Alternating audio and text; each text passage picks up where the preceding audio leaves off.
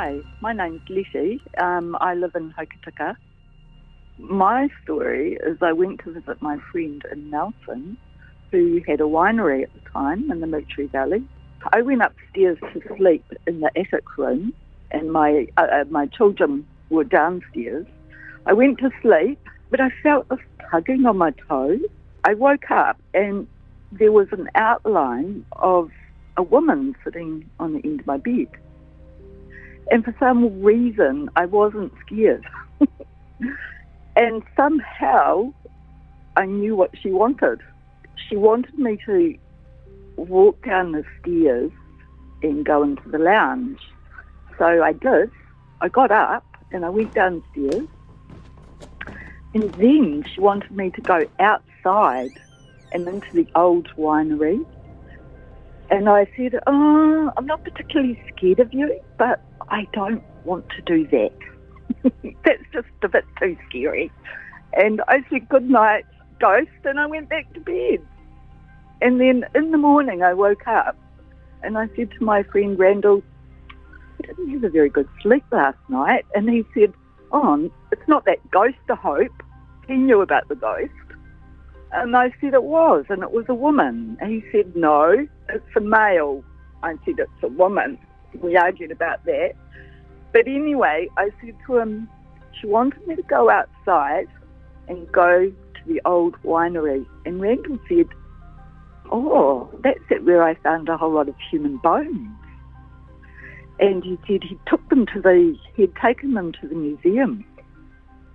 And the museum didn't want them. Before that, I didn't necessarily think about ghosts or otherworldly things, but it changed my mind. This is Freaky Friday. That was Letty. Now let's go to Liesl with her encounter. Hello, my name's Liesl. I live in Christchurch and have lived in the UK.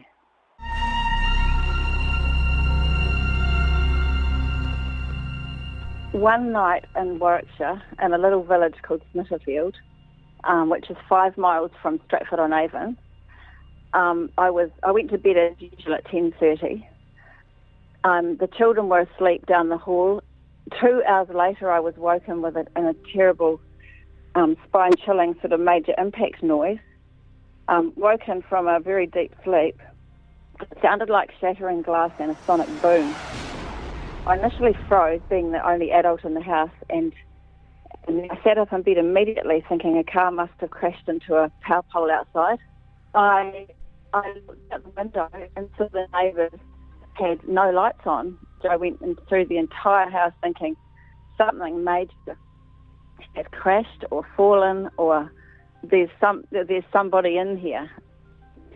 The next day, my neighbour Margaret came over. And I said to her, inexplicably, is our landlady still alive? She was an old lady who had rented our house out to us via her son in Wales.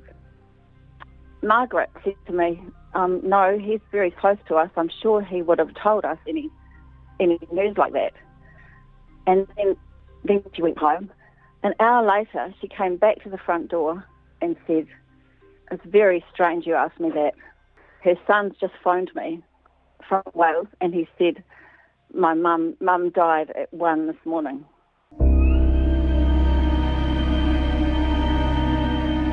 If you have your own Freaky Friday tale to share with us, you can text us on 2101, give us a short version, and one of our producers will be in touch. Thanks to Liesl and Letty for sharing their stories this week.